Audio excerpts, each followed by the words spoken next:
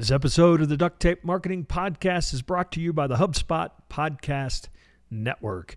HubSpot Podcast Network is the audio destination for business professionals who seek the best education and inspiration on how to grow a business.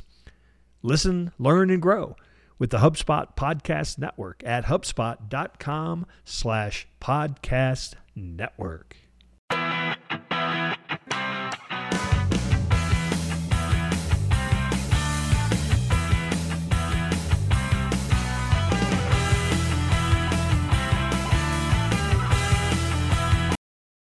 Hello and welcome to another episode of the Duct Tape Marketing Podcast.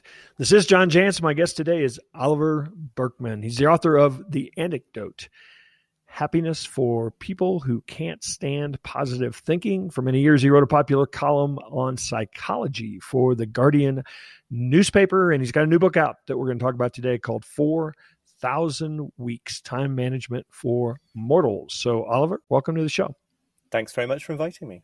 I have to ask this. Did you study psychology at all, or were you just practicing on your readers? When I was studying things, I wasn't doing much. I did a little bit of psychology. I mainly studied political science when I studied things. No, and then I was practicing on myself and on my readers. Yeah, trying to be upfront about that. I wasn't claiming to have certifications, but yeah it was a sort of a constant work in progress. Well, I know it was a very popular column. I went back and looked at a few, and you were able to work a little humor in, which I think is probably always good in psychology study. First off, I'm going to tell you, I love this book, but when I got into it, I found it a little depressing because unfortunately you tell us that, or at least all I hear is that pretty much we've got to give up the fight. And I'm thinking, where are the hacks? And that's the point of the book, isn't it? Yeah, I think I'll accept depressing as a sort of initial assessment until you've let this viewpoint permeate you. I do very passionately believe that where this leads is not depressing. And I think it's crucial. There's a distinction here, right? Isn't there? Because it's about giving up the fight when it comes to using time, but it's about giving up the fight to do something that is not possible, which is to do everything, to become perfectly productive and optimized. The reason you give up that fight, I think, or should give up that fight, is in order to have the time, energy, and attention and focus to do some incredibly cool things with your short time on Earth. You can tell it's a question that gets me going because I don't want this to be a counsel of despair. It's a kind of coming back down to earth in a way that lets you roll up your sleeves and get down to business. But I'm guessing there's some people out there that are challenging you a little bit because you've blown up what we've been conditioned to believe. And sometimes that's hard, even if we've come to the realization that it's true. I think I have spent a long time as a sort of a productivity geek, trying to implement the latest cool system for doing ever more and becoming perfectly optimized and all the rest of it. And what happens is because the goal is impossible, because we live in a world of infinite inputs, demands, ambitions, obligations, they're all effectively infinite, become perfectly optimized so that you can do them all. You just become, in the words of Jim Benson, the consultant I quote in the book, you become a reservoir for other people's expectations. You become what happens is you never decide what you're saying yes and no to. And as a result, you say yes to everything that other people want you to do, whether it's right for you or not. Yeah. And there's plenty of people out there that would rather have you say yes. So another maybe big dollop of good news is you put a number of 4,000, which is not a very big number necessarily, very definable of what a typical lifespan is. And I must admit, I'm sure some people, that number was like, wait a minute, that's all there is? Right. 4,000 weeks is not quite 80 years, but I'm using 4,000 because it's a nice round number. Yeah. And in fact, given that I'm talking to a marketing expert, maybe terrifying people out of their pants will prove not to have been a wise strategy for selling a book. But I really wanted at the front and at the beginning get down to the truth of this, which is like life is finite. It is alarmingly finite when you express it in terms of weeks. But this is reality. And if you can actually confront reality instead of, actually, I think so many of our kind of supposed productivity techniques and supposed happiness tricks are all basically about helping us avoid reality. They're enabling a problem instead of solving it. And I really think that the more that we can gently push ourselves towards staring reality in the face, it is actually liberating and it's motivating, and not in a kind of terrifying way. It's okay, this is the situation in which I find myself. Yeah. Now what's the most extraordinary thing I could do with it? Yeah, and I was half kidding about being depressing, but I do think that we do spend a lot of time shielding ourselves from reality and pretending that we are in control of what's going on sometimes. And I think that sets the wrong expectation, which then just sets us up for failure. Right, and especially it means that I'm sure some listeners will know what I'm talking about, because I think it's a very widespread feeling. It's not that you fail to get on top of everything and get your life in control. It's that it always feels like it's going to be next week or next month that you're going to finally get your life in control. And so you end up living for the future, right? You're putting the whole value of your life at a time other than now. And if you just do that until the end of your life, then you've never lived. I've owned my own business for 30 years, and I certainly came to the realization there's always more to do. You'll never get it all done. And I'm not saying that in a depressing way. There's always more I want to do. And so I think that a lot of what I believe you're suggesting to people is we get to choose. We just need to choose. And in fact, that you always already are choosing. And if you decide to work on your business from 7 a.m. till midnight, then there's something you could be doing with your life outside of that you're not doing. So I think this is why I really do find it quite a relaxing perspective shift, because it's not like the advice is to suddenly start making tough choices. It's to suddenly see that you already were making tough choices, and then you can make them consciously. And I think in a world of, when it comes to work, because everything is so endless, if you're in a job where you're getting demands from the boss, those demands are endless. But if you're self-employed and you've got a million ambitions, those ambitions are endless. It's the same endlessness, even though they have a sort of different quality. I think what you have to do really is say, okay, I'm going to allot this amount of time in the day to work, and given that boundary, what makes the most sense to do. And then you really get down to business of weighing one task against another task and seeing what you care about the most. It's scientifically proven. We will fill whatever space we have with. And so I think you're absolutely right. So now I have to tell you, because I've owned my own business for 30 years, I've been trying to run faster. I've been trying to do more, be more efficient. So everybody you mentioned in the book, David Allen, the Inbox Zero guys, the Pomodoro method, I've done them all. Too, yeah. And I think that you really do come to the conclusion that it's just like turning up the speed on the treadmill. You run faster, but you are more exhausted. And because it's a treadmill, you're never going to get to the end of this thing because it goes right. Yeah. I think one thing that's worth saying, I have huge respect for David Allen's work, and I've actually found the Pomodoro technique recently, returning to it again to have something going for it. I think that it's almost more a question of the spirit in which you come to these methods than the methods themselves. And if you are adopting a new technique or a new way of organizing your tasks with this agenda in the back of your mind that one day this is going to enable you to never have to make tough choices again, to be able to do every single thing you'd ever dreamed of and never disappoint anybody or make anybody mad with you or say no to anybody, that's a recipe for disaster. But if you don't think that, if you move through that to this feeling of, okay, I'm finite, I'm going to be able to do a few things and not most of the others.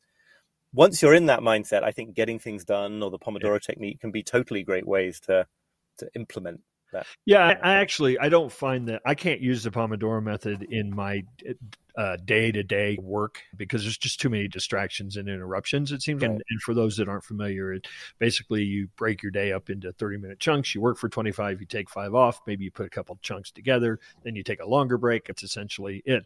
I will say that in writing my books that I found it very useful for that, because I would say to myself, I'm going to write for 6 days. Or 6 hours. There's no interruptions. I'm not checking email. And so then having that sort of rhythm really did work for me. Also, I totally know what you're saying. And I think it really reminds you that suddenly it becomes much less intimidating, right? Because it's like, all I have to do is 25 minutes and then another 25 minutes and then another 25 minutes. Yeah. But that's all life ever is. All you're ever doing is spending 25 minutes on something. So I think there's a really lovely, I think in that kind of time boxing idea, I would count Pomodoro as one form of time boxing. Although it can be used in this sort of futile quest to become the productivity god or whatever, I think that there's something really lovely there, which is just, okay, it returns you to the idea of, like, I don't know, tilling the soil, or it's like you feel a bit more like a farmer somehow. You're just doing the stuff for a little while, and you'll do the same tomorrow, and gradually, incrementally, like that's how great things come to be. And now a word from our sponsor.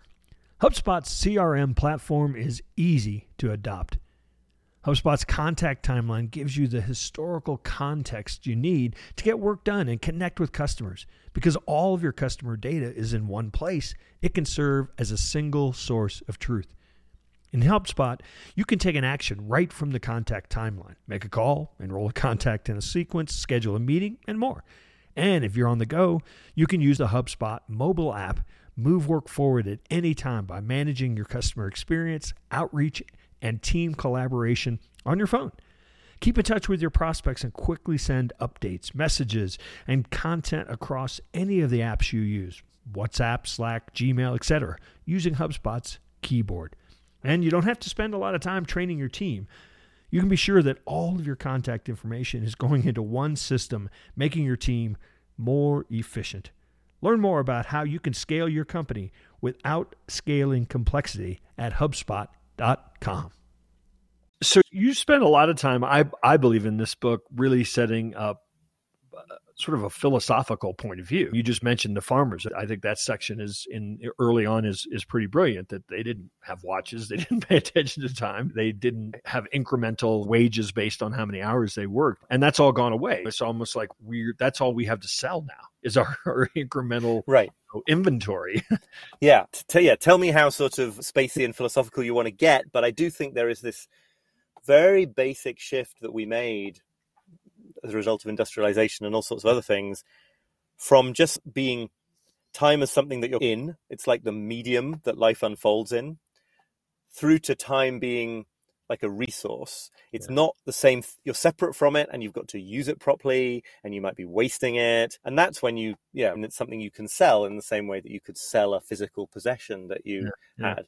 And I'm not suggesting we should all go back to the lifestyles of medieval farmers because they died of horrible diseases. I could have gone through my entire life without hearing about St. James Fire, if you wanted to know. Yes, there are some gross diseases. But I do think there's some wisdom to take from that time and unfold into our own very different lives, which is just that there's something a little bit, it's useful to treat time as a resource, to think about calendars and yardsticks and timelines, but it's a tool to maybe pick up and use, and then maybe you can put it down at the end of the day. And when you go onto your deck or walk down the street or go on a stroll in the hills, you can actually just be instead of trying to maximize every minute of that time. Yeah. So I should have just started with, Oliver, what is time?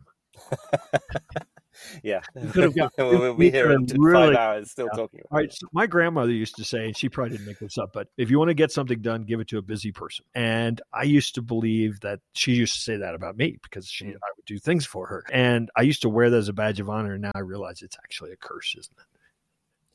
Yeah, I think you're talking there about an example of what I call in the book, the efficiency trap. This idea that if you only focus on getting really efficient at doing your work, in the absence of any sort of bigger sort of value that you're using to determine what you work on, all that's going to happen is you get more work, right? Especially you imagine it in a sort of corporate setting. If you're the guy in the office who gets a reputation for doing projects twice as fast as anyone else, of course you're going to get given more projects to do. What do you expect? The reward for good time management, as they say, is more work. It's a fascinating, it's getting us off topic maybe, but it's a fascinating pattern that occurs in all sorts of areas of life. Like when they widen freeways, they put an extra lane on the freeway to ease the congestion, and more cars start using that route, so the congestion goes back to how it was. And it's the same thing, right? If all you do to a system is make it more efficient, it'll just get blocked up with more inputs. So what you have to do, there's nothing wrong, I don't think, with being a bit more efficient about how you do things, but you have to marry that efficiency to like some fairly clear sense of which things you're going to be saying yes to and which things you're going to be saying no to. And sure, the person being pestered by the boss may not be in a position to refuse, but to some extent, I think we all have some freedoms some room for maneuver to say, I'm not just going to focus on getting better at doing more stuff. Like, why? What's the point of having done more stuff? There's got to be some point. Yeah. Let's talk about a couple of the stuff thieves. email. That's the bane of most of our existence today. And there's another book in the category called Make Time. I think it's called Make Time or Make Time. Yeah, great book. And I think they share a similar philosophy. It's not about getting more done. It's actually about just being focused on what you should do. And one of the bits of advice, because that book is a little more about hacks, but one of the bits of advice is to just get in the habit of being really slow to respond to email because you train people that you aren't going to respond immediately, so they don't expect it. And again, obviously it's going to be different people, different contexts. There are some emails you can't ignore. But one thing that I have found, and I think a lot of people have found in many contexts, is firstly, fewer people are going to demand that you solve their problems if you're a little bit less responsive on email. And secondly, like lots of the things they're worried about, if you just give it a few days, it turns out that crisis was never a crisis. It turns out that events went a different way, and we didn't need to have that discussion in the first place. And there's partly, this is a little bit of a humorous point about trying to be strategically a procrastinator, but there's something else in that about just the tempo at which we work, that there can be something counterproductive about working at a really fast tempo. And if you give enough time to see how things go, to get feedback, to have time to think about things, you can actually get further faster if you're willing to not rush. It reminds me of one of the original books probably on this, at least that I encountered, was Stephen Covey's 7 Habits. And he talks about the urgent but not important, and how much of our life is sucked up by that. Yes, absolutely. The Eisenhower Matrix. Yeah, absolutely. Yeah. Chapter 4 that you just alluded to is probably my favorite chapter, and that's about procrastination. And I think that in a lot of ways what you as you said, procrastination, because everybody's, I can do that. What's that chapter about? But in a sense, it's really about getting good at what not to do, isn't it? I think when you live in the world that we live in, and someone who wants to accomplish things, you've got to understand that the key principle of time management is figuring out what to neglect when, rather than figuring out how to fit everything in. That's the treadmill direction that we were talking about. And although, of course, on some level, I say that I will honor Stephen Covey for having done some path-breaking original work here, I'm also a bit rude about him in the book because of this very famous thing about the big rocks, where you're supposed to, it's the sort of idea that if you make time for your big rocks first, you'll fit everything in. But if you don't make time for your big rocks first, and there's a whole story about putting rocks in a jam jar that I'm sure people will be familiar with. Yeah.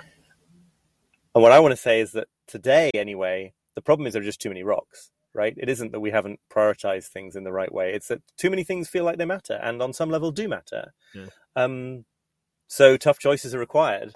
But I also think that is quite liberating, because once you know that you're not going to find a way to cram everything in, it's a big weight off your shoulders. You can just say, okay, well, what's actually the most meaningful, exciting, lucrative, whatever it might be for you, of the things that I could do. And that is what I mean by being a better procrastinator. It's like you're going to be procrastinating on a lot of things at any moment anyway. So just try to make sure that they're the right ones. I want to talk about 2 topics that probably do take us back into the philosophical realm again. The first one is mindfulness. I feel like so much of what you're talking about is we're constantly chasing the future, even if it's just mentally chasing the future. And how much joy does that rob from the... I think that's really well put. I don't use the word mindfulness very much, because I also don't want to turn... I was quite deliberately didn't want to make this a book where the main advice was just like, you've got to meditate, because... Hang it. That's what I wanted to hear. People who can meditate and have a good meditation practice, that's great. I've always been a bit patchy at it, and I wasn't going to preach to other people that they should be doing something I find so hard. But I think a certain amount of instrumentalizing time, a certain amount of thinking about what you're doing now because of where it's leading, is totally inevitable and necessary, and you can't live if you're never doing that. But we've got to a stage, I think encouraged more generally by the economic system that we live in, where that's really everything. Yeah. And you get to the point where it feels like an hour can't be well spent unless it's working towards some big future accomplishment, even in the field of leisure. And I talk in the book about how, like, we all know people who are always training for a 10K, but never just going for a run. Yeah. And I've been that person in other domains as well. And there's something really sort of ultimately insane, I think, even though it's a societal insanity about living that way, because like you just miss life, right? And if you do that until the day you die, then you never actually had that moment. So I think it's a subtle thing, because I'm not suggesting that people don't work on ambitious projects, but it's something more about trying, if possible, to relish them in the moment that you're doing them, rather than just storing up the benefits for a later point, because that is a really no way to live. All right, I'm going to finish up on another heavy one. How much is the way we work that you've described contributing to this growing sense of loneliness and depression in the world? I think that's another sort of angle that I get into, is I think another of the mistakes we make in terms of what we want out of our time, as well as being hyper-productive, is this sense of individual sovereignty over your time. Right. So like the ideal goal seems to be, the perfect life would be that I got to decide exactly what I did with any moment of my time. And in this idea of the digital nomad, the person who runs their business from a beach, from the top of a mountain, you find the sort of ultimate expression of this idea. They're just completely free agents. But lots of them will tell you that it's a really lonely life, because you're checked out of the rhythms and the routines that we have communally that make us feel, that make life so meaningful. And I think even those of us who are not digital nomads, there's a lot of this going on in the modern world. If you're a self-employed person, I guess we both are, and you run your own ship, in one way you have a lot of freedom. In another sense, you're not in a rhythm with other people, and there's no particular reason why some friend of yours who you might want to see is going to be on the same rhythm. And so everything gets out of sync. And so I think there's something to be said for that sort of traditional approach, where everyone used to do the same thing on a Sunday, or maybe if you join an organization, if you join a amateur sports team or a choir or a band or something, you can't run that schedule, because everyone has to agree. So I think it's useful to make a few commitments like that in life as well. You reference a very large number of studies and books and research, some of which is quite old. I'm curious, as a fellow author, is that fun for you to do that? Because you really came up with some, I would say, pretty obscure references in some cases. I really enjoy, I enjoy plunging into all that stuff, and I enjoy finding and collecting that stuff. And I also I personally enjoy writing the kind of book that quotes Heidegger, but also Danielle Steele. I find it fun and interesting to show how these ideas pop up in these different places. So that part of it is really fun for me. The writing process, I wouldn't say I find that fun. But it's satisfying to have done it. Yeah. Speaking with Oliver Burkeman, we're talking about his book, 4,000 Weeks, which is available. If you're listening to this show, it's available because it's out. You can buy it anywhere that you get books, in Kindle, in audiobook. As you can tell, he has a very soothing voice. You might want to listen to him for 7 or 8 hours, consuming it that way. But is there anywhere else that you'd like to invite people to connect with you? My website, oliverburkeman.com, has the rest. I do an email every couple of times a month called The Imperfectionist, which I'd love people to sign up for if they're interested. Awesome. Thanks for stopping by the Duct Tape Marketing Podcast. And I now have an entirely new appreciation for the fact that I can no longer manage time. It's wonderful. Don't be depressed about it. Thanks, John. All right, that wraps up another episode of the Duct Tape Marketing Podcast. I want to thank you so much for tuning in. Feel free to share this show. Feel free to give us reviews. We love those things. Also, did you know that we had created marketing training for your team? If you've got employees, if you've got a staff member that wants to learn a marketing system, how to install that marketing system in your business, check it out. It's called the Certified Marketing Manager Program from Duct Tape Marketing. You can find it at ducttapemarketing.com and just scroll down a little and find that tab that says Training for Your Team.